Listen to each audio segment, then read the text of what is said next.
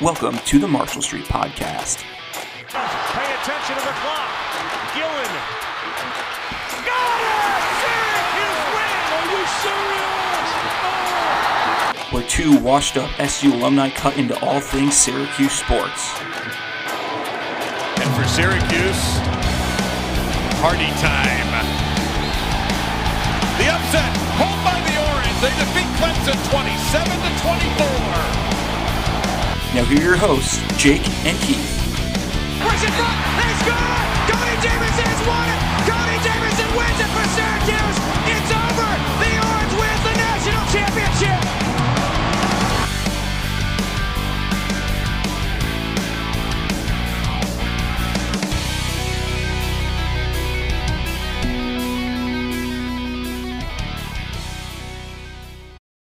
Welcome to episode 25 of the Marshall Street Podcast, where two washed-up SU alumni cut into all things Syracuse sports. Before we get started, don't forget to subscribe to us on Apple Podcasts or wherever you get your podcasts. Follow us on Twitter and Instagram at Marshall Street Pod 44, and like, share, retweet, and tell your friends about us to help the podcast grow. It's the football preview. Keith, how are we doing? We excited? Yeah, excited to have football back. We'll talk about our levels of optimism. But I'll just say it's been a while, but we're back, and Q's football is about to be back, so can't complain quite yet, at least. It has indeed been a while, just busy with work, the both of us, and then there's been not a ton going on. We're going to first talk about the stuff that actually happened, Syracuse-wise. We're going to go through that like 10 minutes, so if you want to skip ahead, but we're going to fire through that, and then the rest will be about football. So let's start with what was actually a really fun couple weeks. Boeheim's Army won TBT for the first time. They won the final 69-67 over Team 23. Tyrese Rice was MVP. In true Syracuse basketball fashion, no game was easy. They were all pain in the ass games to finish out. Last pro games for Eric Diefendorf and Tyler Lydon, which was a little bit surprising when you first sent me that tweet, Keith. And I think the coolest part about winning the whole thing, everyone on staff for our actual school team was at the final. Boeheim was there. Jimmy and Buddy were there. GMAC was there. The assistants were there. It was awesome. Keith, what do you think about the whole Boeheim's Army tournament? And what do you think about TBT in general? Do you usually enjoy it? Oh, yeah, I love TBT. Ever since the first year that Q's got involved, way back, was this year 6 now, I think. I've been following along to different levels depending on what I have going on, but just always fun. And I think they found a good mix of like overseas elites not back this year. We can grab some of their guys, and like DJ Kennedy, for instance, was as Seth Greenberg said about 30,000 times, the LeBron James of the TBT. He loves DJ really Kennedy. Move the needle like a crazy amount. It ended up being Tyrese Rice, and Kiefer Sykes had a couple good games. So Chris McCullough was the best SU alum. McCullough was the best SU guy by far. Dude, CJ Fair, I feel like, had a really good tournament, but he just didn't play a lot. Like he looked good the entire. How about Diemendorf didn't play a ton too, and I know his age is up there, but yeah, he played a little. He played all in the semis. He played a little bit in the championship game. Like yeah, he they was rested him in the semis. Yeah, I think my favorite part of the whole thing was the post game with Devo and how he has not changed one bit. Like I listen to his podcast and everything, so I know I still follow him, but he has not changed one bit since he, like with the fire, and he's changed personally, I'm sure, but just the fire he plays with, and swearing within the first 5 words of his post game interview. I'm just like, I love to see it. Like it's so incredible. Cool. Yeah, that was a fun run. It was nice to see Syracuse basketball in the summer when it was kind of the dog days and it was just the Olympics were winding down. It was just baseball on. It was nice to have something else to watch. It was so much fun. So jumping from the TBT, we did have a resolution with the women's basketball team situation. Everyone knows the allegations. We're not going to fire through them again. But Coach Q did resign. John Wildhack posted a statement. I'm going to read it through really quick, so just bear with me. The university has accepted Coach Quentin Hillsman's resignation. Coach Hillsman and I agree that parting ways is in the best interest of the university, the program, and our student athletes. We wish him and his family the best. Interim leadership for the women's basketball program will be announced in the coming days, and there was a little bit more about the external law firm coming in to do their investigation. The new head coach, or interim head coach, or acting head coach is the phrase that SU used, is Von Reed. He was the associate head coach at SU. He's been on staff since 2011. He's also coached at Albany and Kentucky. and various other pro basketball. So he's been around. He knows what he's doing. Keith, were you surprised when Q resigned? The writing was on the wall when that Athletic article came out. Like, there was no way around it. Yeah, I think it was inevitable. The first Athletic article came out that dropped the whole story, and then another one came out with just the follow-up from the athletic program and how it was all handled. Just seemed like the writing was on the wall. And again, not making light of any of these allegations, but allegations aside, anytime you have 14 players leave in the same season, something's clearly wrong. And I think there's the allegations 10 obviously on the making it roster way right now. worse. So yeah, so I'm not really surprised, and we'll see where they go from here. And next year might be rough for the women's team. Just new era, clean leaf, move on. Also, a couple of administrators lost their job. Deputy AD and Senior Women's Administrator Kim Keenan-Kirkpatrick and Director of Program Management and Development Cedric Solis were both fired. They were named in the second athletic. What was the no longer employees of Syracuse no University, longer with so the program. Fired they, employees. They got fired. Yeah, just want to be factually correct, but most likely, yeah. Right. So that'll be he will be Vaughn will be the coach next year, and then we'll be looking for a new coach probably around next March. Men's basketball, Kadir Copeland committed to SU, 3-star according to 24/7. He was the third commit in the 2022 class. Now it is just him and Justin Taylor after Kamari Lands decommitted. Copeland had picked SU for Maryland, Miami, Oklahoma State, Oregon, and some other schools. Number 24 combo guard. And at the time when it was the three of them, that was SU at the number 5 class for 2022. I'm not sure what it is now without Kamari. So, Keith, what do you think about Kamari decommitting? I think that's kind of a bigger story than Kadir Copeland coming in. I thought it was interesting the way he worded it, saying he wanted to get recruited with NIL. Yeah, I don't know what to make of it. There were reports when it first happened that even the coaches were a little surprised that he committed in the first place. But you look at his offer sheet, and I know Maryland was on there, a few other schools, and then nothing really more impressive than SU. And then the moment he decommits, Kansas jumps in like that. Convenient that Kansas comes in right away. That happened before, after, but kind of a shame. Would have loved to see him in Orange, but that's the way things go now. And I think I've seen a lot of people, I don't know about you, that are just like, okay, this one maybe put it over the top for me, where I'm at the point where I just can't even get excited about recruiting anymore until these people are actually on campus and playing. And I kind of agree with that, because you got Dior, you got Baisley, and you got now Kamari Lands. So you're not going to know who else is going to decommit from other schools too. So yeah, I wouldn't even get excited about, like you said, until they're actually like I wasn't excited about Benny till he stepped foot on campus. I'm like, okay, we're good. He's going to play. Now I do wonder if SU's long-term thing is attacking the portal. Like, you look at Cole Swider this year, who didn't work out in Villanova, could be a really key piece for us if we just obviously still recruit guys, but really mine that portal for guys who can come in right away, have a full season to prep. I don't know. We'll see, but still excited for the class and can add one or two more pieces if need be. The portal's there for a reason, so I think it would be foolish just to ignore it. So I think it'll definitely be a big part going forward. Last couple things before we get to football. 4 jerseys, new jerseys will be retired. Katie Rowan from women's lacrosse, Felicia Lega-Jack will be the first 2 females. Oh, excuse me, and Anna Goodall, who was a rower. I think they're just going to put her name up because rowers don't have numbers. First 3 females have their numbers retired at Syracuse. And Gary Gate, who I thought didn't realize he didn't have his number retired, will also have his number retired. And then SU Villanova in the Jimmy V Classic is set for December 7th at Madison Square Garden. That'll be the second game of a doubleheader. Tennessee, Texas Tech will be at 7. SU will probably tip off around 9:15, 9:30, and I will be there. So I'm very excited. Nice. You get to see Scotty Reynolds up close for his 12th season at Villanova. Scotty Reynolds, that's a name. That's a blast from the past. He was the GMAC of Nova. Like, everyone across the country was like, how many years of eligibility does this guy have? Well, you talk about an NIL candidate. I mean, that guy never had a big pro career NBA wise. He would have raked it in at He Nova would have when he made a was playing. ton of money at Villanova.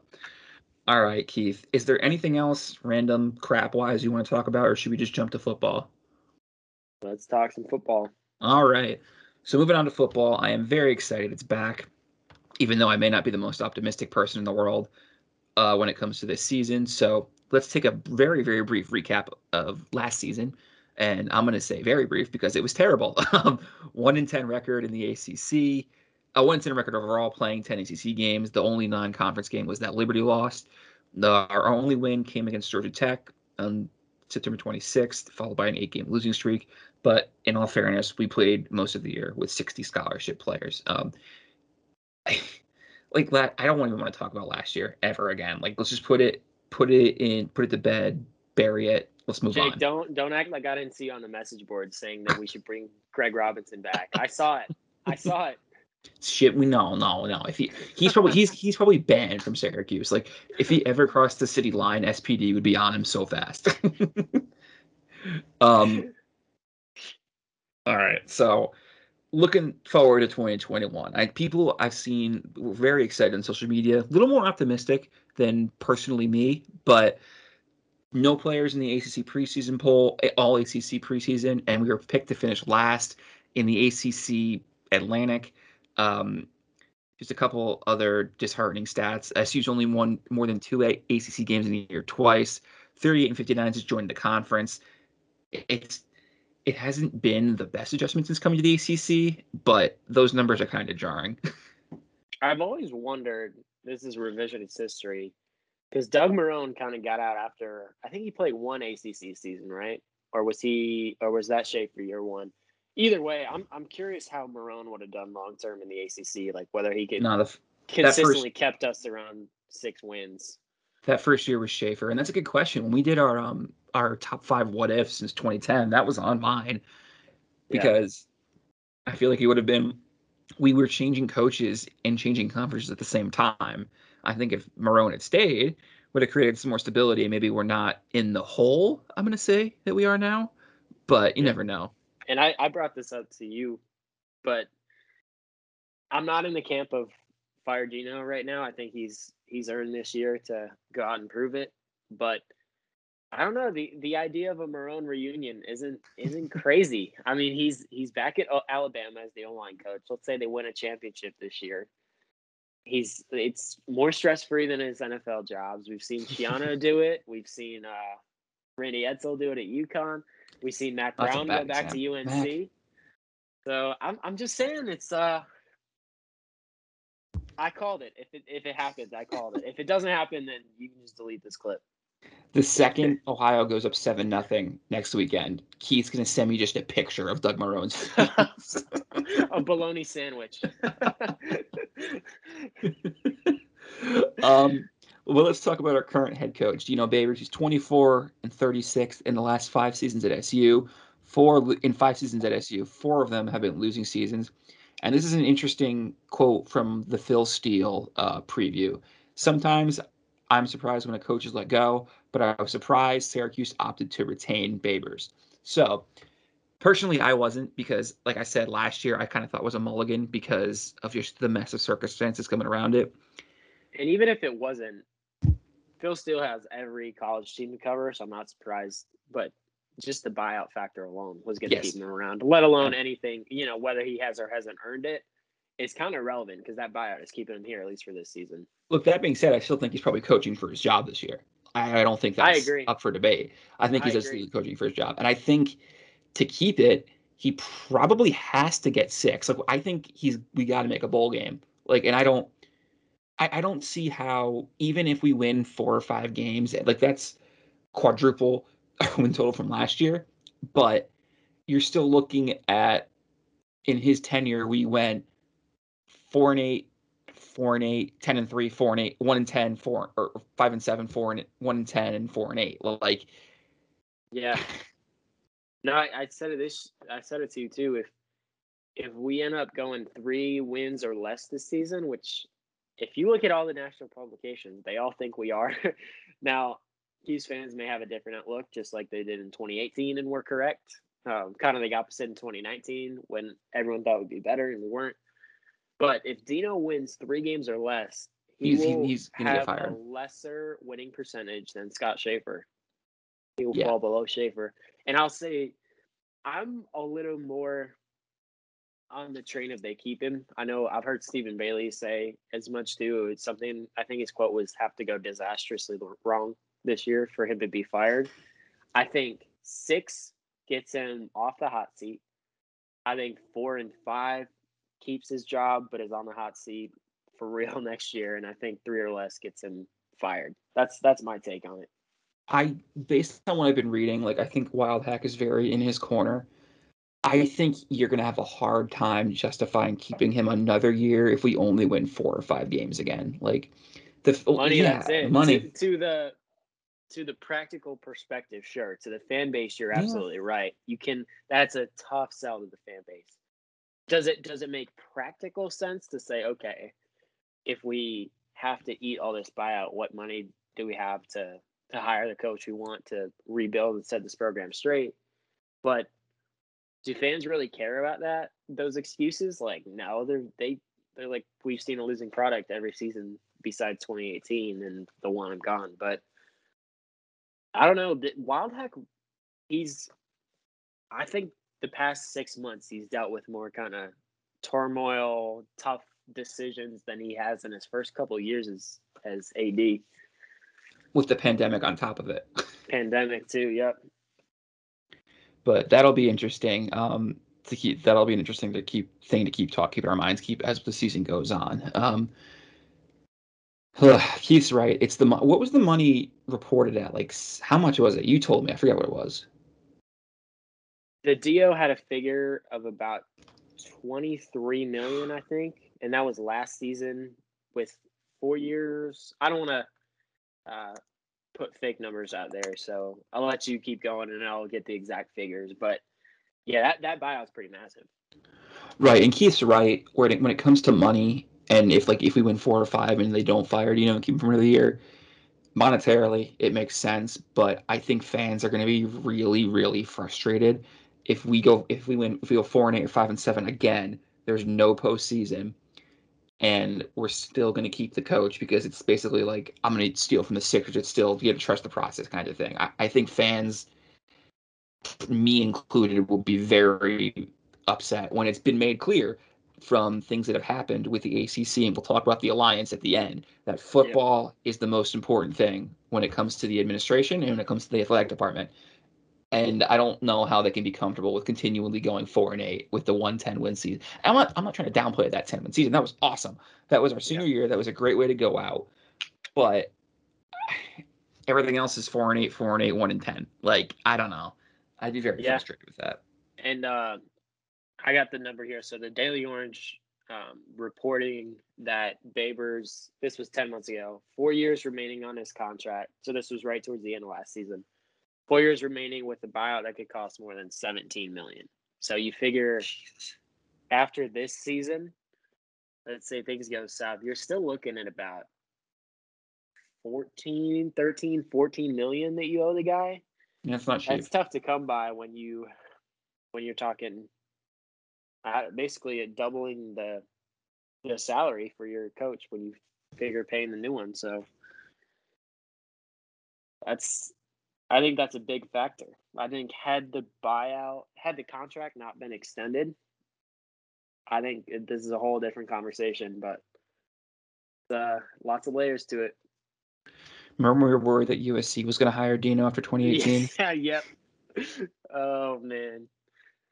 Can we go back to 2015 when Coach O was like, yeah, I'd be highly interested in coming back to home at Syracuse? Oh, man. Anyway, let's see. We got 2 new coaches on staff this year. Terrence Samuel comes in as the wide receiver coach, and then our new offensive line coach is Mike Schmidt, came over from San Diego State. Those lines have always been historically solid. I'm not comparing to be an offensive line expert. There's not really any stats to back it up. But PFF had our O-line as 113th in FBS last year and next to last in the ACC. So there's really nowhere else to go but up. And Mike Schmidt's got a good resume, so we were happy with that. Yeah, he was really good on the Phillies. Yeah, yes, he was. Hall of Famer. All right, let's jump. We're going to go offense, then defense. We're going to also go kind of by position as we talk, and then we'll go through the schedule and make our really early predictions. So the offense last year was a mess, and people kind of noticed. And there are a couple quotes I want to read. These are long. I'm gonna read them. And we're gonna talk about them before we start going into positions. So this is from the Athlon season preview. Anonymous opposing coaches trash. Orange is the new fast. Saying of Syracuse. If you had to Was pick that one, the exact headline, or was that your I interpretation of it? I think I took it from the Orange Fizz. That's how they worded it, and I Oh, like. okay, gotcha. Um, Whoever wrote that headline is pretty savage. if you had to pick one program that falls apart this year, it's probably here or Duke. Right now, it's a train wreck, at least externally. Dino has a lot of respect in our league. It's just that the era of go real fast and throw verts has sort of run its course, compounded by the fact that other teams in this league run that system better and with better players. I don't see. Wait. Hold on for a second there. I just want to ask this question. What other ACC teams run this offense? I mean, they go no huddle, but not like. Right. And I get that's why it's around the league, but I agree to an extent. I just think like an offense just doesn't suddenly get figured out. It's not like, oh, Georgia Tech, everyone's running the option now. So that's why like that's far from the only factor, but I do agree to an extent. And then the last of that quote was, I don't see things getting much better for them because the offensive scheme is really the identity, and recruiting to it when you're up in New York just isn't going to work. And I don't, I think that's a fair take. But that's a whole other conversation than what we're going Yeah. for right here. And I love like talking about the overall program stuff, which is why I'm gonna take you on like the fifth tangent I'm on today. But I have had discussions with some people who Sources say. it's tough to have yeah. Scoop alert. No, I've had some friends who have said like we're in the north, like we should really embrace the kind of Pittsburgh, BC, like you have the legacy with all the running backs to just be like a really ground and pound team and just like bring that tough style back, which is kind of the opposite of what we're at now. I'm not saying the guys aren't tough, but that's Might change a little bit this year, though, with the running backs that we have. yeah, very true. But you factor that. So you're in New York, and that's one reason for it. Now the other reason against it is you're in a dome, which is a big benefit. But just an interesting. If you were like to be dropped on this earth 1 second and like bring the Syracuse program back from being like not like let's say the program folded and you're in charge of figuring its identity and like bringing the program back from not having a program, like a UAB situation, right?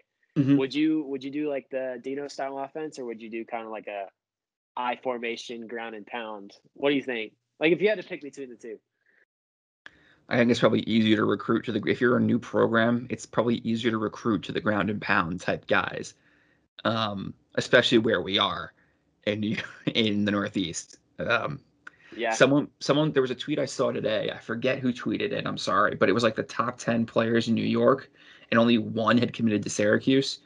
And like I think 1 through 7 were committed. Only one was Syracuse, and the 7, 8, and not 8, 9, and 10 were undecided. And I'm like, how are we not even getting the top athletes in New York State? Like, Yeah. let me see if I can find that That's tweet. something again, not to go back to Marone again, but that's something I felt like Marone was really good at, was just getting everyone from New York. Keith loves him some Doug Marone. No, I don't know. It was the last time I felt the program was sustainably good. I don't think like he's a, Chip Kelly revolutionizing Oregon's offense type guy. I think he's a guy who could basically be like a new age Coach P almost and just keep us at that nationally relevant bowl team. Okay, here's the tweet. It's from CFB Talk Daily on Twitter. The top 10 football players in New York are currently committed to. This is going in order. Number 1 players, I don't know who they are. Number 1's going to Rutgers, 2 and 3 to Pitt, 4 and 5 to Penn State, 6 to Buffalo, 7 to Duke, 8 to Syracuse, and 9 and 10 are undecided. So that's what the only name I hear on that list that has like a considerable advantage to us is Penn State. Penn State. Like the others aren't unrealistic that we beat One out of them for is a recruit. Buffalo. One of them is Yeah. Buffalo, who is a MAC school. Yeah. And no disrespect to Buffalo. I know they're a good program. Who just had a come coaching on. change too. Right. So, anyway, going This back got to negative pretty quick. I don't think it's gonna get much better. And I told you before, I was like, I'm usually pretty optimistic. Like, oh man, hopefully we can get to 6 this year if things shake out right. That was kind of in the Schaefer and stuff, and then obviously higher expectations when Dino had success. But now I'm just like, we'll see what happens. I'm less optimistic than I usually am. So I do think 6 is possible. I just don't know if we're gonna get there. Offense averaged 265 yards per game last year, which was the worst since 2006, and only 17.8 points per game. But Phil Steele did say he does expect the unit to be one of the nation's most improved as we're getting linemen back, as we got our running back depth is better. We're going to have a healthy quarterback one way or another. God, I hope so. wait, did you But just quote Phil Steele like 5 minutes ago saying that he's shocked that Dino got hired, wasn't fired, and now he's like, yes, well, they're looking pretty good this year. Oh man. all right. Let's jump into offensive positions. Let's start with quarterback. A lot of talk about the quarterback competition at camp. It does seem like Tommy DeVito is going to be the starter again, based on everything that we're reading. Which okay, but I was listening to Locked On today, and they made the point of how saying Tommy DeVito in practice is not the same Tommy DeVito that we see in games sometimes, because there are times where Tommy looks like he's totally lost. How he was hurt last year, 50% completion percentage, only 4 touchdowns in the games. He played 2 picks before he broke his, I forget what he broke, but he broke something. And he did get hit a ton. To me, that was a big thing. Now, the offensive line is going to be better, but I feel like Tommy's going to have a really short leash, especially if the offensive line is still kind of leaky, because Schrader is a guy who can make things out of nothing with his legs, just like Eric Dungy used to be able to, where he's got 4 guys running at him and all of a sudden he can take off and maybe gain 3 or 4 yards versus taking a sack and taking a hit. So I would think Tommy has a very short leash. And to Dino's credit, he has said that both of them are gonna see playing time. Like Yeah, he said he confirmed that again today too. He said Garrett Schrader deserves to see the field, and they'll both have time in the opener. Right. And just I thought there was an interesting stat from Garrett Schrader that I saw when he played at Mississippi State in 2019. I don't think he was played at all last year. He was one of 3 freshmen in FBS to have 1,000 passing yards and 500 rushing yards. Now, I've watched some of his tape from Mississippi State. I think his accuracy could use isn't the best, but it's not like terrible. And he's a he's quick, and I think that's a guy who can succeed in this offense, especially with a crummy offensive line. Do you think that at some point Garrett will take over as just a full-time starter and Tommy will end up on the bench? Or do you think it'll be kind of a thing where we're juggling 2 quarterbacks all year, unless somebody gets hurt? I think you'll more likely see Tommy keep the job, but Schrader get it in certain packages. I think that's my Short yardage prediction. And stuff like that. Yeah, goal line maybe. We talk about the what ifs. Like, what is our meaning you and I's perception of Tommy had he not gotten any time split with Eric Dungy when he looked really good, had the double overtime comeback against UNC, people calling on him to start over Dungy. Like, it's unfair to throw out a whole year, but like, had we not seen that, I feel like everyone going into this is like, oh, Schrader's going to take the job. But given that, I mean, if we hadn't seen last year, everyone's like, oh, Tommy's the guy. So I think it falls, like most things, somewhere in the middle. I think Tommy keeps the job most of the season behind what I think is cautiously optimistic, but a better O-line. It's hard, not firing shots, but the way things played last year, it's hard to see it go more south than it did.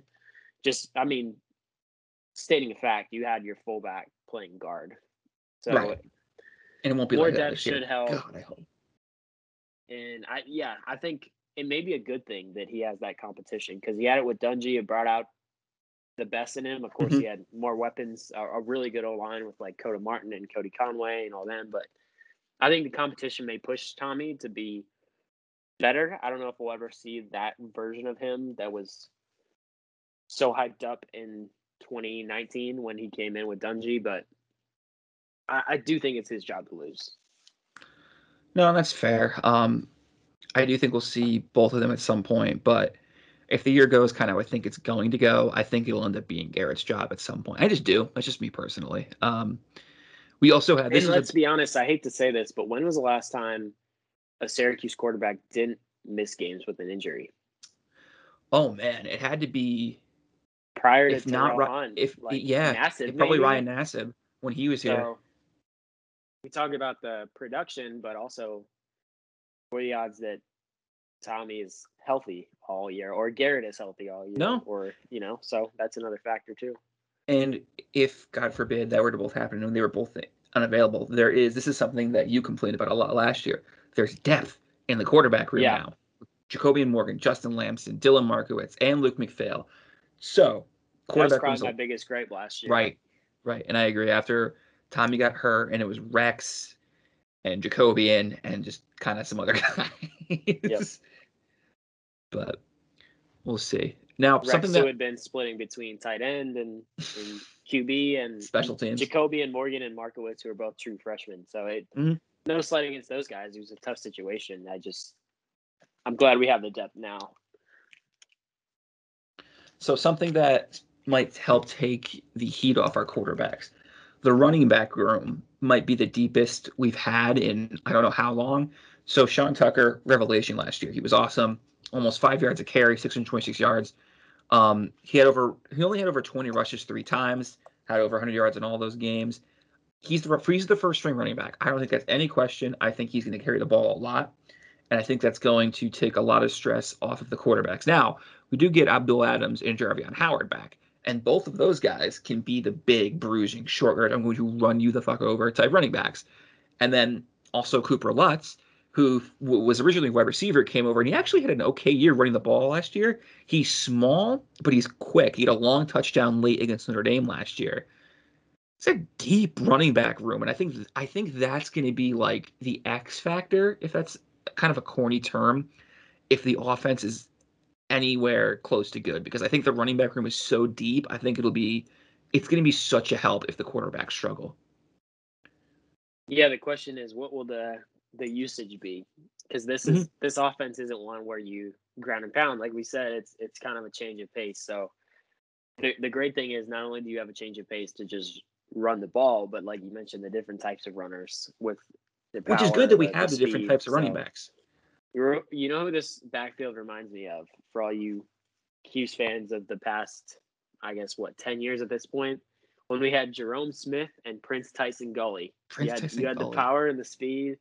Those guys were fun, and they just floated back and forth, and they might have racked up 1,000 yards, one of them, but we haven't had that in a while. But this may be even more sheer bodies that are that capable of playing. So I'm pumped for that.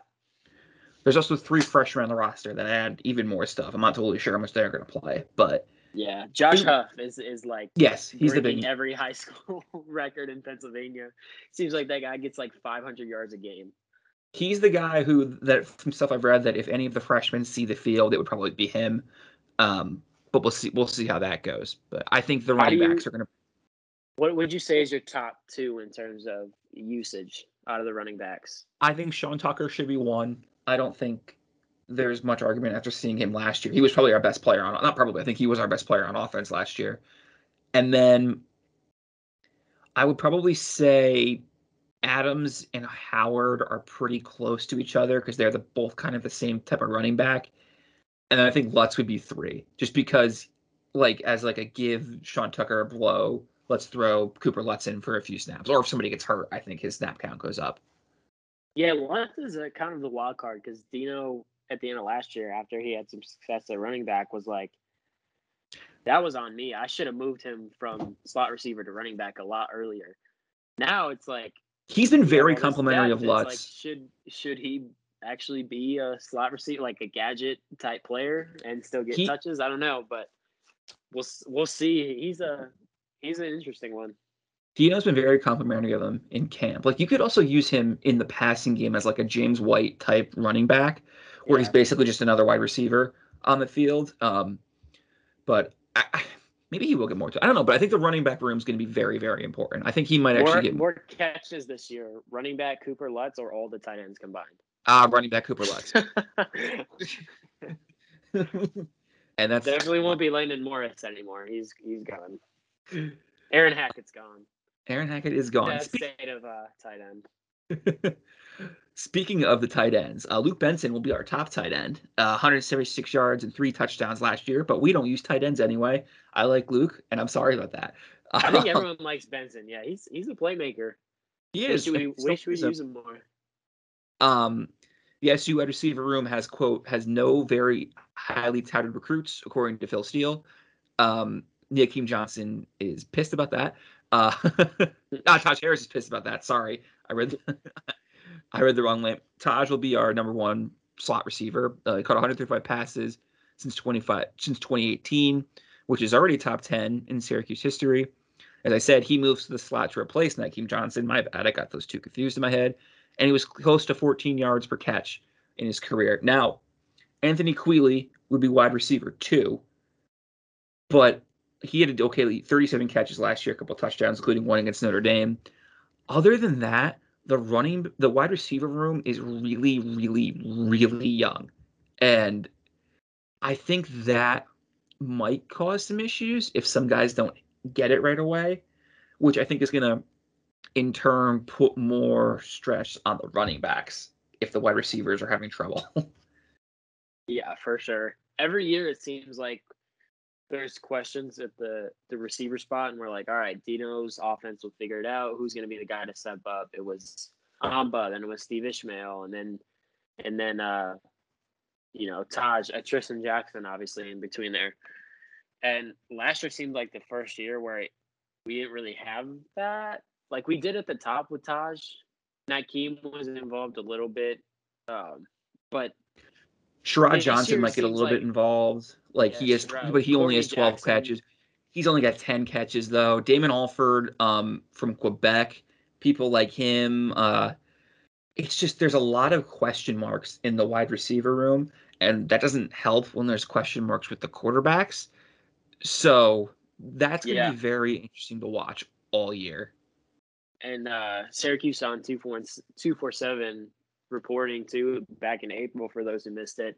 Ed Hendricks, who was at one time the 4-star receiver, battled through injuries and is now no longer a student at SU. So once ranked the number 3 prospect in the whole DC area.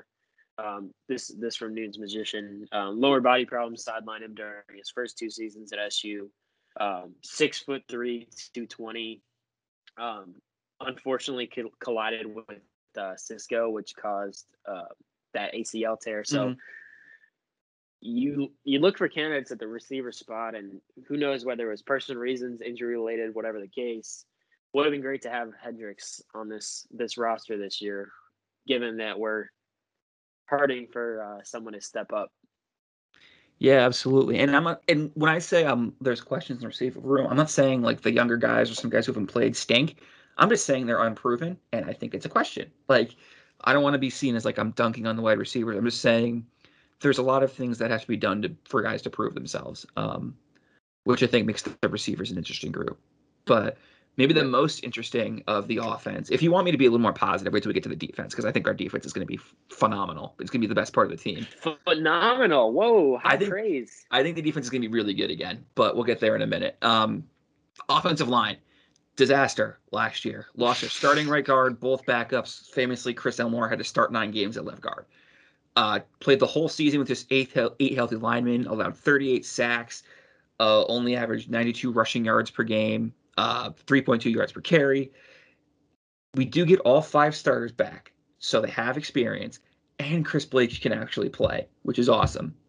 Now, I think Dakota Davis is a little bit banged up, but he should be okay to go. So you're looking at a line of Matt Bergeron, Dakota Davis, Carlos Federello at center, Chris Blake, Aaron Service. Service could also go back and play center. Depends on what Dino wants to do with him.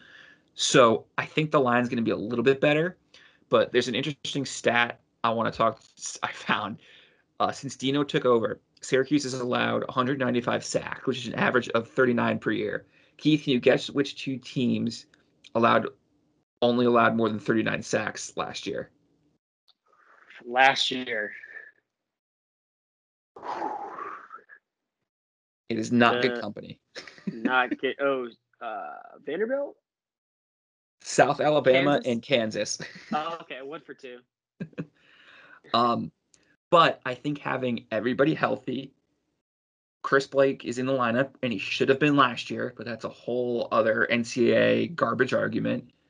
He's one of those, not to get into the argument, but like wherever you fall on it, just straight up terrible luck. Like they were giving out flyers to play right away, left and right last year due to COVID, as they should have. And Blythe was moving closer to home and family during the pandemic. Didn't get it, and now everyone can transfer at one time. Like he very well might be the most unlucky transfer candidate in like the whole country last year. Yeah.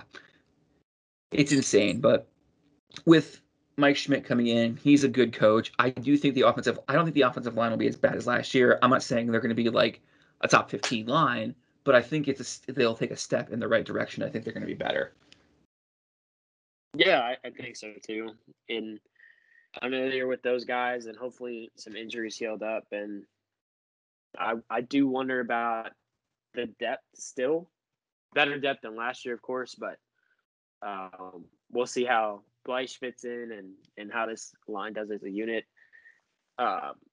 Again, cautiously optimistic is like the phrase I'll use. Yes, Again, I am cautiously optimistic about the line. I think they'll be better, but it wouldn't surprise me if this is a unit that still is a point of concern as we look back like midway through the season. Fair enough. All right, let's jump to my defense. So last year, this year, 10 starters are back. They had a +9 turnover ratio last year. Those last couple games last year, I had 6 freshmen starting on defense. And then we switched to the 3-3-5 last year, which went okay, all things considered, last season with the no spring ball and the pandemic. The classic, the numbers aren't as bad as like it actually is. Like they're actually playing better than the numbers suggest. And that's 100% right. Like a lot of times they're put in really tough spots and they got worn down. But overall, I was pretty encouraged with what Tony White did last season. The defense kept us in games. We also think about it. We couldn't get off the field. We couldn't stay on the field offensively. So the defense was out there constantly. They're gonna get with tired. That no huddle offense too. 3 plays is quick. Not to mention we're punting, and where's the defense? Where's the punt going to? Where, or if is it off turnovers? Where's the ball too? When the defense has to come out there. So some of the stats are misleading. I think the defense had a good year last year. Starting with the line. Like this is one, the run defense could have been a little bit better. They allowed 4.6 yards per carry, but top 30 in the country in tackles for loss. They held Clemson to just 147 rushing yards in that game in Death Valley. And they've hit the quarterback 171 times in the last 3 years. 26 sacks last year for that unit, and all 3 of them are back. Josh Black, McKinley Williams, and Kingsley Jonathan. It's encouraging. It is very encouraging. All three of those guys too are just straight up freak athletes. Yes, Josh Black. He's like the size of a refrigerator and can jump out of a pool. Like he did the flip where he tagged the rock. He can he's just ridiculous. So outside of Buddy and Gerard, I think he's been cashing in the most on NIL, unless I'm forgetting someone. But it seems like he's got a lot of NIL stuff going on too. Just a very likable guy. Yeah, he seems like a very personable, likable guy. So he's a guy who I think should.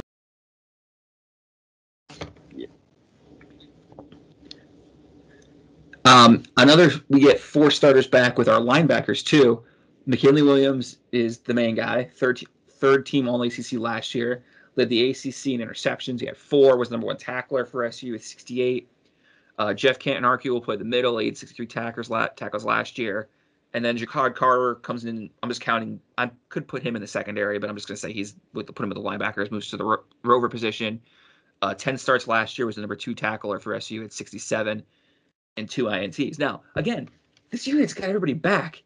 Like, I think. Well, Lee Kova did leave. He did leave. He did leave. Starter's back, I Just should got say. offered by South Carolina. Did he really? And quick point on that. When we talk about recruiting to the numbers that SU has faced, one of the things that they struggled with too is once we get our top recruits is like getting production out of them. So you think of three of the 4 stars we've gotten recently, not 3 out of the 4 stars, 3 out of the 4-star prospects we've got recently. We talk about Ed Hendricks, who unfortunately had the injuries, left the team. We have Lee Koba, who left the school. And then we have Kadir Copeland, who could have used last year's 6'7", 4-star O-lineman that never really played for the program and entered the transfer portal after this season. Even in the year that we had all those lineman issues, didn't see the field. So that's a tough is like when you're in that 50 range for recruiting, 11th in the ACC, and then 3 of your top guys don't give you more than a year max of results for various reasons. That could be tough to pick up steam when that is the case. No, that's all fair. That's all fair. Now, if there's a unit for me on the defense that's maybe a little bit of a question, it's the secondary. Not even like a question. I just think it might be they might take a little bit of a step back. Cisco, Melanfonu, and Trill all gone. They went to the NFL, which awesome, good for them. Yeah, Cisco, by the way, pushing for a starting job. Yeah, with Urban, and then Trill just picked off Jacoby Brissett today. I heard Did he practice? So yep.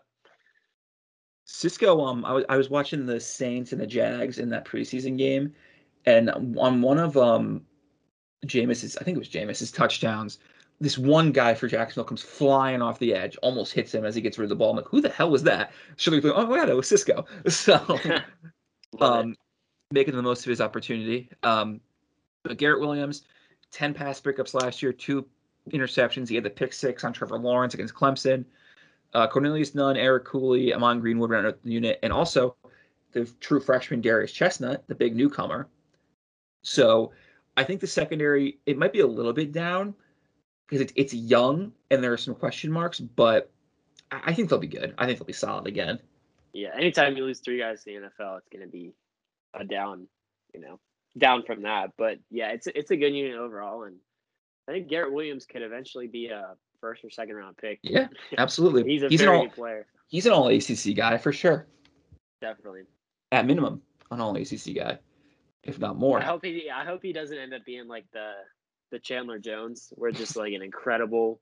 I hope he's incredible, but just like a crazy good talent on a team that doesn't win many games. Hopefully, he doesn't end up being that guy. I hope not either. And then special teams. Going to be good again. Lost Nolan Cooney, 3rd-team All-ACC. Andre Schmidt's still here. I'm not concerned about the special teams. Yep, same here. James Williams, too, at punter, was like highly rated as a punter. I don't know how any of that works, but excited to see what he can do as well. All right. So, Keith, anything else you want to say? Anything about offense? Anything about the defense? Anything you want to bring up before we jump into the schedule? No, I think I'll probably just interrupt you to go on a tangent a few times during the schedule instead. Per usual. Yeah, okay, that sounds about right. So we're gonna jump through the schedule. We're gonna go game by game. Not gonna be a crazy in-depth preview into every team because that would be insane. We're also gonna preview like during the season, like when we get closer to games, so we actually know what's happening. But just a few tidbits. We'll give our picks, and we'll move on to the next team. So. Win. Win, Fiesta Bowl, win. So Keith, the over-under win total is 3. I'm not going to ask you right now if we're going to hit it because we're going to go through the schedule. But just putting that out. Are we picking each game as we go, or are we picking at the end? We're going to pick each game. Got it. Okay. Once I read through Ohio, I'm going to get up and grab a pen because I need to keep track because I'm going to write it down so I know what records we're going through as we go. Yeah. Okay, so game 1 on September 4th, 7 o'clock, CBS Sports at Ohio. SU was 2-0 against Ohio all time. The last meeting was in October of 1921. A 38-0 Syracuse win at home. The only other meeting was a 73-0 Syracuse win in 1916, which is what I expect this time. Yeah. The other world war going on at that time. The Great War. So Ohio was 2-1 last year. If you remember, the MAC was the first conference to initially cancel football, and then they brought it back. They were supposed to play 6 games, but 3 of them were canceled. Curtis Rourke has started all 3 games at quarterback with split time with Armani Rogers. So that's kind of a dynamic where Rourke is the guy with the arm. Rogers does stuff with his legs. He was the number 2 rusher on the team. The leading receiver only had 142 yards, but again, they only played 3 games. But their running back, Devontae Tuggle, was first team All-MAC with almost 7.5 yards a carry. Now, Ohio also their coach retired at some point during the summer. So that could be either a benefit for us because Ohio's going to be scrambling, or it could hurt because we don't know what system they're going in. There's no film with a new coach, blah, blah, blah, blah. I think this game is a dogfight. I think it's close, and I think fans are probably going to be annoyed afterwards. I think we win the game, though. I'm not so down that I think we're going to lose to Ohio. Keith, talk. I'm going to get up for a second. Look at a pen. Yeah, this is one that I think I'm more optimistic than you on. I think we handle business against Ohio. Good Max team, but we're an ACC team. We should handle business, and I think we start the season off with the win. Otherwise, man, we'll talk about it. But this first stretch, if we lose a few games that we should win, or fans think we should win, then it will really be a fight after that. But I think we do get onto good footing here with the win against Ohio.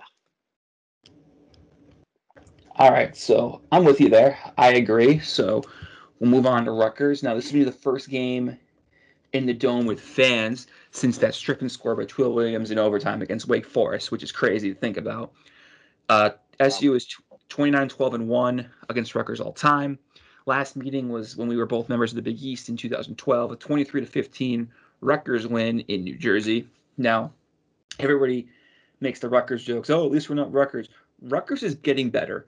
I actually weirdly watched a lot of Rutgers football last year, and yes, they were 3-6, but it looked competent. It didn't look like kind of the haha meme. It's Rutgers football. Greg Schiano, again, he's a good coach. He knows what he's doing. He's recruiting New Jersey. Noah Vedral is the quarterback. 1,200 yards last year, 9 touchdowns, 8 interceptions. His 199 passing yards per game, though, for Rutgers is their best in 5 years. Isaiah Pacheco is a very good running back. I like him a lot. The wide receiving core is pretty deep. Bo Melton's wide receiver 1 there. They had the entire offensive line back. But the defense did allow 434 yards a game last year. This game, again, it's them. This is going to be a gross slug fight. I think it's going to be close the entire way. I could see us dropping this one, but I think we pull this out. I think Rutgers is very similar to us skill-wise. I think we get this one. So 2-0 to start for me. I'm very surprised at that. Yeah, I was going back and forth. I wasn't sure what I was going to do. This one's tough for me, too. If this game was later in the year, I would be like, that's probably a win for us. But looking ahead, surprise, surprise, I'm going to pick us to beat Albany. So I'm like, wow, does that 3-0 for this team? Does that sound right? But I'm gonna say yes. I'm gonna say we get to 3-0, and I'll let you know from there. But I do think we beat Rutgers, and then I also think we beat Albany afterwards. One of my best friends, his dad played football at Rutgers in the 80s. So I'm going to watch it with them. That'll be a fun time. He actually played in the Dome. I think we beat him, though. I remember he said when they played and they beat us, the next week we beat number 1 Nebraska. Oh, so it would have been, 84? Yeah. Wow, that's awesome. Jumping ahead, Albany. I didn't look much into Albany. They were 1-3 last spring. They were a decent team, even though they were 1-3. They beat UNH. They had a 4-point loss, an overtime loss, and then a 21-7 loss, and also had 2 games that got canceled. Made the playoffs in 2019, won a game, and then got beat by Montana. It's an FCS school. If we don't win this game, there are problems that just we're going to beat Albany. I'm not going to bring the Villanova flashbacks to our fans. I'm not going to do it. Oh my God. We won that game, I know, but that video punch, popped up. They got him ejected, and then That video popped up on my timeline the other day. I'm like, why? Why is this here? But yeah, so we both have them going 3-0. We said this was a real negative Yeah, outlook, and just wait I for don't me. know. Just wait for We're me. I think I know where this is going. So what do you got for Liberty on my birthday? All right. So Keith, it's not going to be a happy birthday for you. Um, Liberty last year was 10-1. Their one loss was a 1-point loss to NC State. They beat us and they beat Virginia Tech. They have everybody back. Everybody back. Malik Willis, who is so fun to watch, is back at quarterback. 2,200 yards passing with 20 touchdowns, almost 1,000 yards rushing. He was 6 yards short, which was number one in FBS for quarterbacks, 14 touchdowns on the ground. That running back, Cedric Lewis, who went for 170 against us, is back. Plus their number one running back, who was out that game for during COVID. Josh Mack, who's Central New York native, if I remember correctly, right? I Was think upset so. that Syracuse did not upset, but saying how Syracuse didn't recruit him as much as he wanted, and then he was gonna remember that. So Yeah, we'll so he see. might have. The offense was number 15 in all of FBS with 38.1 points per game. The defense was 22nd in FBS. So they have everybody back except linebacker Anthony Butler. They also bring in 3 transfers. With that entire team back, I know people don't like Liberty. I think Liberty's going to be good. I think they're just going to be better than us, and I don't think we beat Liberty. I think they beat us again. Yeah, I'm with you here. I think last year for a lot of us, and I fell victim to this too. I was like, Syracuse should never lose to Liberty. No, and I was there Straight with you. up, period, end of story. And then I was like, they proved us wrong by the end of the year because it was such an early game for us and went so poorly. And then you saw what they did against the rest of their schedule. So sadly, I think we lose this one as well. I'm with you. Drop down to 3-1. Let me ask you this though. Mm. Way too early with no context or anything, just rapid fire. If you had to put a score on this game right now, what do you say? Like, what's kind of the margin you have in mind?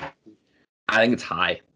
Because I Like know it sounds like you were not very high on Liberty, but very pessimistic about this particular matchup. Liberty, I feel like just scores so many points. And like I was very complimentary about our defense. But again, is our offense gonna be able to stay on the field to give them a break kind of thing? Like Yeah, to like a me, it's one of those like 35 point game, something like that. Way ahead in advance. they beat us by Oh no no no 38. no no no! They score 38 or 35. Oh, No, I gotcha. I think it's 10, I 14 point don't think loss. yeah, I was gonna say like 41, 24, Yeah, 27, somewhere in no, there, where they're not gonna beat us it's by 35. I not thought a you meant complete like blowout, but just one where we never really it never really feels like we're gonna win it. right. I agree with that. Next up would be at Florida State at the Doak. Didn't play them last year, even though they were in our division. Last game was a 35-17 Florida State win in Tallahassee. Florida State is in a rebuild. They were 3-6 last year. They did beat North Carolina at home, and they brought in Mackenzie Milton, the quarterback from UCF, who had the just catastrophic leg injury, former 2-time AAC Player of the Year. They have all 5 of their starting offensive linemen back. Their leading rusher is Jay Sean Corbin. Gets about 500 yards per carry, of 505 yards per carry. They didn't have great yardage totals last year, but they had good yards per attempt. They have one starter back on their D line. They did allow a lot of points, but they do have 7 starters back on defense. The 456 yards per game and 36 points per game were the most in Florida State history that they ever gave up. This is a game where I think we might keep it close. I just think Florida State's more talented than we are. I do. I think this will be like another 10 point, like we keep it close, but they pull away at the end kind of game. So I have us We're on the dropping. same page here. Yeah, I was gonna say pretty much the same thing. It's like we'll be competitive. I just think the in-state talent kind of wins out for them, and Milton will be very interesting to see because I hope he does it's well. been I how really do. long since he's played? Oh man. And that was at a different school too. So that was what 3 years, maybe 3 2. years at I think it least. was 2. I just I remember the visual of when we played FSU with Francois was back in QB, and just Oh how yeah, sad he was at their O line for just not blocking anybody. I don't he I was don't getting think it'll hit be every play. I don't think it'll be one of those situations. I do think FSU takes this one. Agreed. Jumping back to a home game against Wake Forest, SU 6-4 all time against the Deacs. Last meeting was a 38-14 win for Wake last season. The Deacs were 4-5 in 2020. Sam Hartman's 75 years old and he's still playing quarterback. Decent year last year, 2,200 yards, 13 touchdowns, 5 picks. They bring back their leading rusher and add a Michigan transfer, Christian Turner, who's, quote, a home run hitter at running back. Jakari Roberts is a second-team All-ACC wide receiver returns. The O-line, Phil Steele said, was the most experienced O-line they've had since 2017. They returned 9 starters on defense. Boogie Basham, who's in the NFL now, will not be back, but could be with their best defense in 5 or 6 years. This is another game where I think it's going to be close, but I think Wake beats us. It's not a game where I think we're definitely going to lose. I just think Wake's a little bit better. Yeah, I think the experience from Wake will kind of win out for this one with Hartman and a bunch of their guys back. I know Basham's on the Bills now, but yeah, they have a really experienced team. And where do you think Doran his future is? Like, do you think he'll stick around there for a long time? I wonder if he'll kind of make a jump after this season if they have a good one, because everyone's predicting them to have a pretty good season. Depends on how good. Yeah. Yeah, I agree. I just think Wake's experience kind of topples ours in this matchup. Agreed. So that drops SU to 3-3 for both of us after starting 3-0. Now that's Wake's one of the first games of the losses that I'm like, this could go either way, blah blah blah. I wouldn't be surprised if we beat Wake, but next would be Clemson on a Friday night in October. Let me know if that sounds familiar. Last year's matchup was a 47-21 game in Death Valley, which is closer than the final score indicates. Clemson, preseason number 3, 10-2 last year, ACC champions for the 6th year in a row, lost in the semifinals of the playoff to Ohio State. No Trevor Lawrence. Gigi Uiagalelei is assuming the starting role. In his 2 starts, he was really good. 914 yards, 5 touchdowns, didn't throw a pick. 439 yards against Notre Dame were the most ever for an opposing quarterback against Notre Dame. They lose Travis Etienne.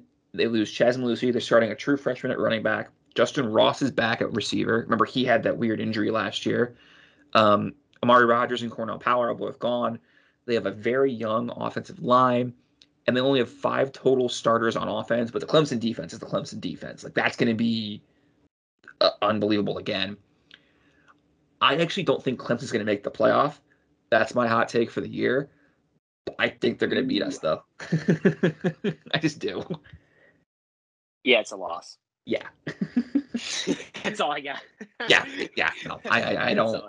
We've somehow played pretty well against them in the Dino era. I know that we lost the one like 59-0, which probably swings to like the average margin. Yeah. In his, it's the outlier.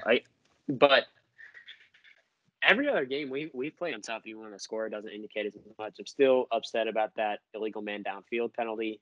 That never should have been a thing. Also, 1 4th down stop, and we're playing in the ACC championship game against Pitt. It's unbelievable. Yeah. And then we sadly missed out on the Orange Bowl because it happened to be a playoff. Anyway, I digress. But yeah, I think this one will be an L. Agreed. Let's jump to Virginia Tech. First time going to Lane Stadium in, I don't know if it's ever, but it's been a while because Virginia Tech was in the Big East back in the day. Lane Stadium's on my bucket list of places to go for college football. I will not be going this year, but SU is actually above 500 against Virginia Tech, 10-8. The last meeting was the game in 2016, a 31-17 win for Syracuse, which was the first marquee win of the Babers era.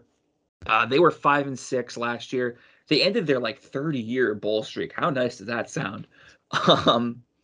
Braxton Burmeister is becomes the full-time quarterback. 4 starts last year, 687 yards, only 2 touchdowns. He's another guy who can run 282 running yards. They got to replace Khalil Herbert in the backfield. They only have 5 offensive linemen who have starting experience. Um, uh, the linebackers are a question, but they have guys back on defense, even though they allowed almost 400 yards a game. This is another one of those games where I think it's a toss-up. I think we can win this game. I just think Virginia Tech's more talented than we are. I just think they have better players. I think they're going to beat us again. Yeah. I'm more optimistic kind of talking it through than like seeing it on paper, like just the schedule in general.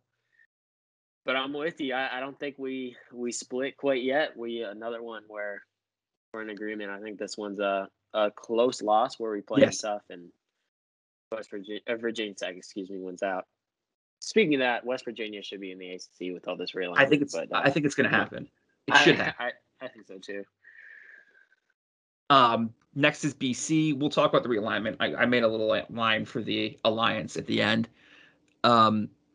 BC, the day before Halloween, SU's 31-22 against the Eagles. Last year's game was kind of ugly and gross. A 16-13 win in the Dome. That was Jacoby Morgan's first start. BC was 6-5 last year. They were the first team to say we're not playing in a bowl game. Phil Dracovic returns. He's gotten some NFL talk, which I think is interesting. 17 touchdowns last year, 2,500 yards. They bring back their number 1, 3, and 4 receivers. The offensive line is back. And then the biggest concern in their defense is their linebackers, where they lost their top 2 guys. Now, again, BC is solid. They're not great. This is a game I think Syracuse can win. I don't think we're going to, though, because I think BC is just a little bit better. I am actually going to agree with you again. It pains me to pick Boston College over Syracuse, but I do think that they'll take this one. I just, again, the experience with Dracovic and, the way that they've been trending since Adazio moved on to Colorado State, and they've kind of changed their identity a little bit. I do like Boston College in this one, sadly. And again, this is another one of those games. I think this is a winnable game. I would not be surprised if Syracuse wins. I just think BC is just a little bit better. Tripping to Louisville, played at Louisville last year. SU 7-12 all time against the Cards. Last year was a just disaster. 30-0 Louisville win. Cards were 4-7 last year. They do bring back Malik Cunningham, who's really fun to watch with his legs and with his arm. 2,600 yards, 20 touchdowns, 12 picks and 3 fumbles though. So he's very turnover prone, and I've been very high on the defense. So I think that's something they're going to take advantage of. Tutu Atwell and Des Fitzpatrick are gone. So their wide receiver room again is kind of like ours, very inexperienced. They lose 5 of their top 7 tacklers on defense. They have 3 defensive backs that have FBS experience. Their defensive line is okay, but overall, I'm not impressed with Louisville at all reading about them. This is a game I think Syracuse wins, and I think that stops the 6-game losing streak that we have them on. This is incredible. I also had a Syracuse win on this one. This was not. We did not discuss this at all before. Not once. Not once. We didn't talk about who we were picking. But go ahead, Keith. Yeah, like you said, this is one of those like transition years, and I think not that Louisville reached the heights that Syracuse did when the Camping World Bowl, but it's like you lose a few of your key pieces, and everyone expects you to kind of keep going off your momentum, but they underestimate how big those losses are. I think that's the case here with like Atwell, Fitzpatrick, and a lot of their defense. So I think we can capitalize on that, and I think, like you said, I'm not really sold on Louisville this year, and I think we still won. Agreed. I don't even know if we could call it stealing one. Yeah. Next, jump into NC State. This is on the road in Raleigh. 2-12 against the Pac all time. Last year was the infamous spike game, a 36-29 NC State win where Rex Culpepper spiked the ball on 4th down. I really like NC State. I think they're going to be the 3rd team in the ACC behind Clemson and Carolina. 8-4 last year. Devin Leary becomes the full-time starting quarterback. He broke his leg last year. He's the all-time leading passer in New Jersey, which is really impressive because New Jersey pumps out a lot of talent. Hi, Tommy DeVito. Um, 8 touchdowns, 2 picks, 890 yards before he broke his leg. They got their all 3 running backs are back, led by Bam Knight. Emeka Emezi is back along with the rest of the wide receivers. 10 starters are back on defense. Peyton Wilson led the ACC in tackles last year. Phil Steele has them ranked the number 11 linebacker core in the country. I think NC State's going to be really good. I don't think this one's close. I think NC State kills us. Wow. So I have the same result as you, just a little more optimistic. I think we can kind of hang in neck and neck game until the very end, and they kind of pull away in the fourth, maybe a 10-point, 14-point win going with NC State. No, I just think they're really talented. I really like NC State this year, just based on stuff I've read. And then so that moves both of our records to 4-7 going into the last game against Pitt. Pitt's Pitt, like every other year. Just one thing on NC State, I want to ask you Sure. the same question. I know I said Dave Doran before I meant Dave Clawson, but where do you see Doran in terms of his future? Does he just kind of ride it out at NC State a while? Given that, again, similar to Wake Forest, like a lot of people have them penciled in for a good year. I think NC State's going to be better than Wake. I could see maybe it depends on what jobs come open and how much money he's being offered. Because you're in a state that has a lot of talent. You're in a region that has a lot of talent. So and I think NC State's a pretty good job. I don't know. Is NC State a basketball first school?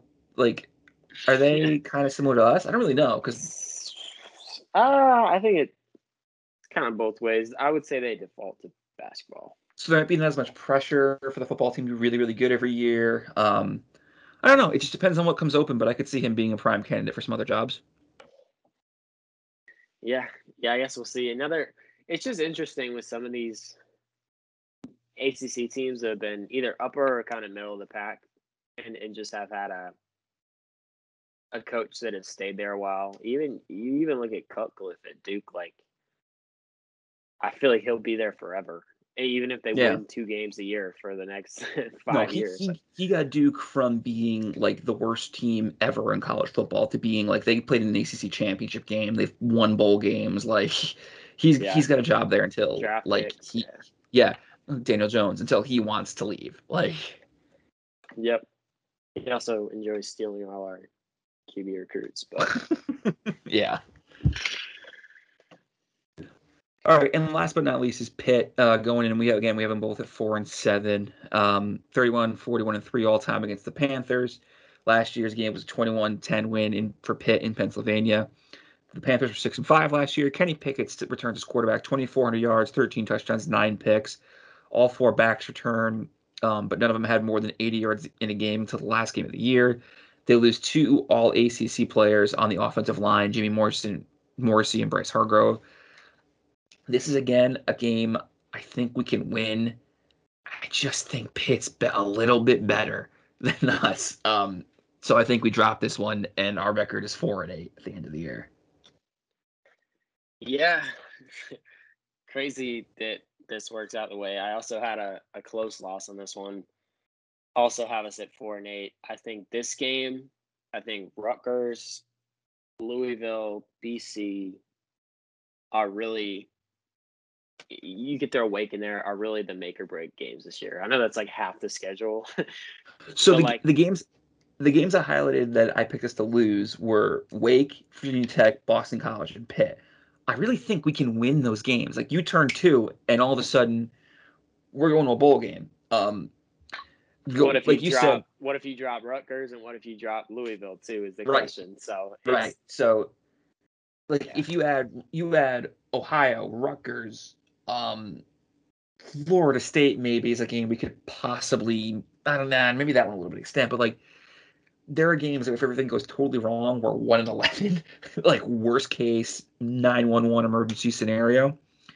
Mm-hmm. And there's like a path to like 7 maybe wins, but and that averages out to 4, which we both had. So right. That's crazy. Our brains were operating like that. And we also had some discussions offline the past couple of weeks about how I was like slightly more optimistic. I gave them usually a game or two more than you did. Mhm. And I don't think I've really come off that too much. Seems like you've come up a little bit. I've come off the ledge a little bit. Like I thought, like there was a little, like over the summer, thinking about doing my initial research, doing some reading. I thought the season might be a little bit catastrophic, but I expect this to be. I think we're going to be a little bit better than initially what I thought. I'm not guaranteeing a bowl game. Like clearly, I just picked us to go 4-8, but And there could be something there. what's your Dino prediction? 4-8. You think he's I think he's. I think if we go 4-8, I think we're looking at resumes in January. So so that's all right. I'm glad you said that because that's the first time we've disagreed. I think 4-8 really, keeps him simply because of the buyout, and he's on the real hot seat after that. if it's just because of the buyout, I'm gonna have a really hard time with that after football season. Um, but that's I interesting that think you a lot disagree of with people me. will. But Yeah, yeah, we'll see. we will see. Keith, is there anything else Syracuse football wise that we didn't talk about? You want to say one more thing on before we move on? No, I think we hit most of it, honestly. We'll see how the new coaches do. That'll be interesting, especially O line with Schmidt and whether Tony White can keep this going. Um, yeah, and what his prospects are. It almost helped us last year that the numbers were worse than the play because otherwise, I think Tony White was maybe looking at being a candidate for some other jobs, either as a DC or even a head coach, because he did a great job last year. So we'll see. All right. Give me your final four for the college football playoff, 1 through 4. Ooh, I'll go Bama. Number one. So am I doing this in order? Yeah, 1, 2, 3, 4. Like who's playing in the semifinals, and then just your championship and who wins. Okay. So yeah, I'll go Bama at 1. Okay. Then at 4, I'll go. Ooh, I'll go Ohio State. At 2. No, at 4. Oh, at Playing Alabama in 4. the Okay. semifinal. Okay. Yep. I'll go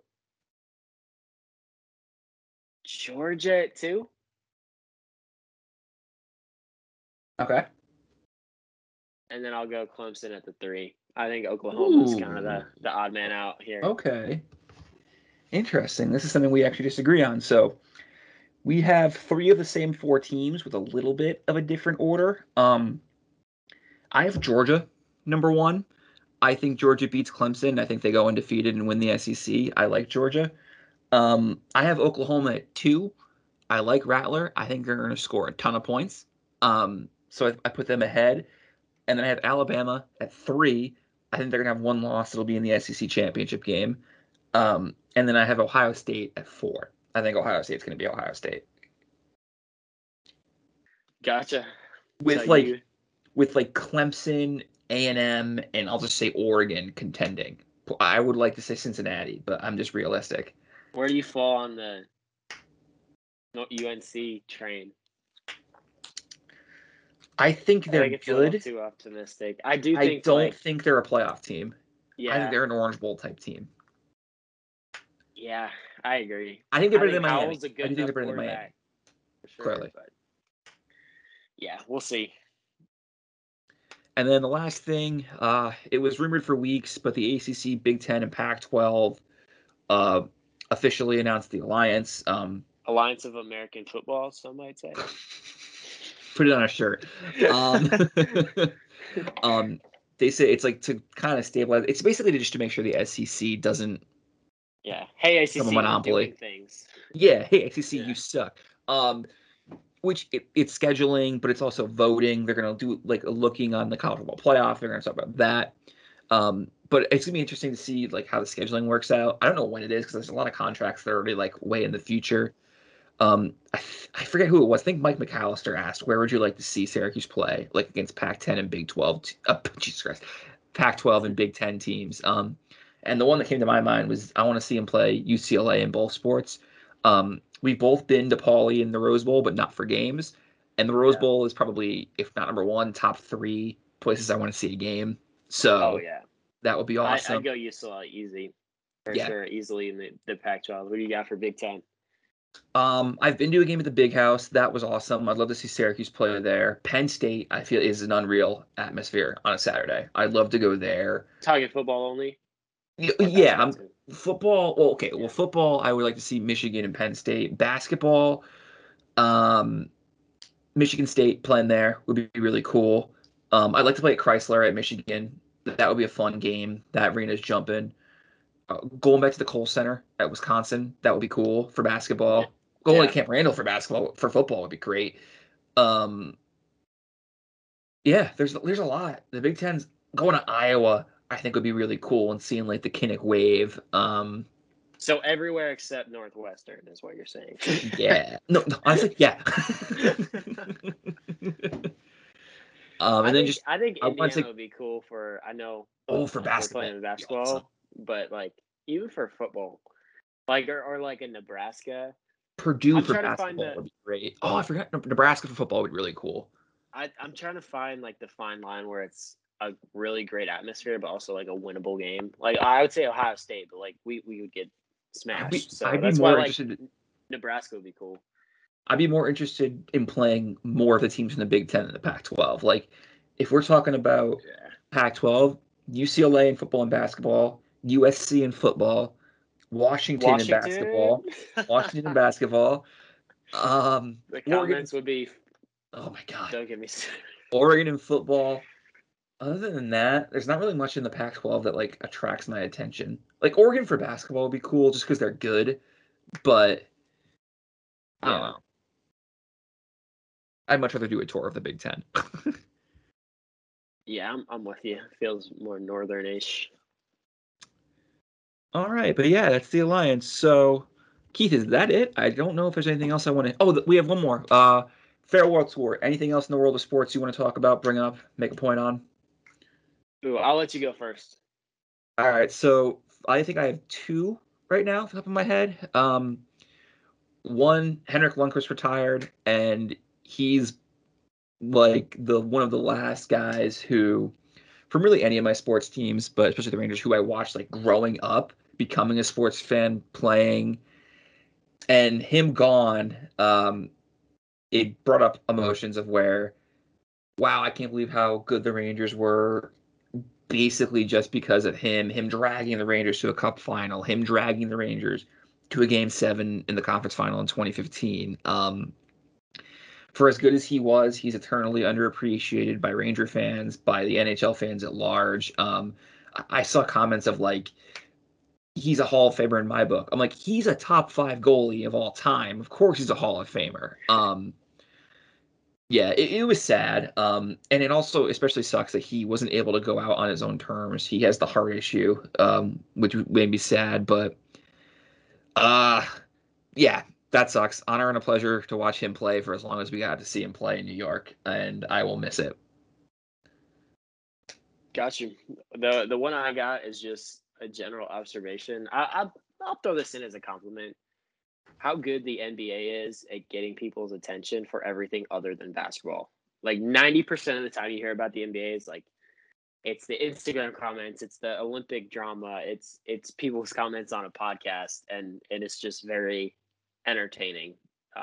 Some might say more so than the basketball. I'll leave that up to you, but they're just You know find I'm not a way big to be NBA guy.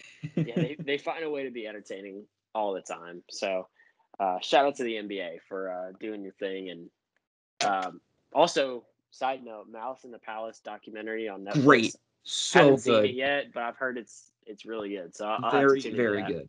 Definitely worth the watch. The only other thing I would say is the Yankees rolling. Love to see it. And then I want to read the tweet I sent you today. So from Patriots training camp, Mac Jones had himself You a know, it's day. a fake account, right? Was it? Yes, it was That's 100% a fake damn account. it. Oh, I'm so disappointed now. I looked at the guy's bio and I was like, oh yeah, he's I'm fake. just gonna think it's real. So there was a tweet that said Mac Jones after he ran a guy over said, "Hold my nuts, bitch," and I thought that was hysterical, and it was fake, and now I'm sad. Yeah, definitely Damn it. fake. Oh, that's so disappointing. Well, they got me. At least I didn't go for a fake check mark. But damn it. Ladies and gentlemen, we got him. Oh, that's sad. That was really funny, but he had a good day and that made me happy. But all right, nothing else, Keith? Anything else you want to talk about? That's it. All right, so we will be back after we play Ohio for a podcast. We'll wrap that game up. We'll preview Rutgers. We'll talk about some of the other goings on with the fall sports. Soccer is playing again, both men's and women's. Um, it's so there's going to be stuff on. I'm going to a Hughes volleyball game next week. They're playing at Yale, so they're playing down the road. So I'm going to go. Watch the Olympic sports. They all deserve it. They're all fantastic athletes, and they deserve more recognition.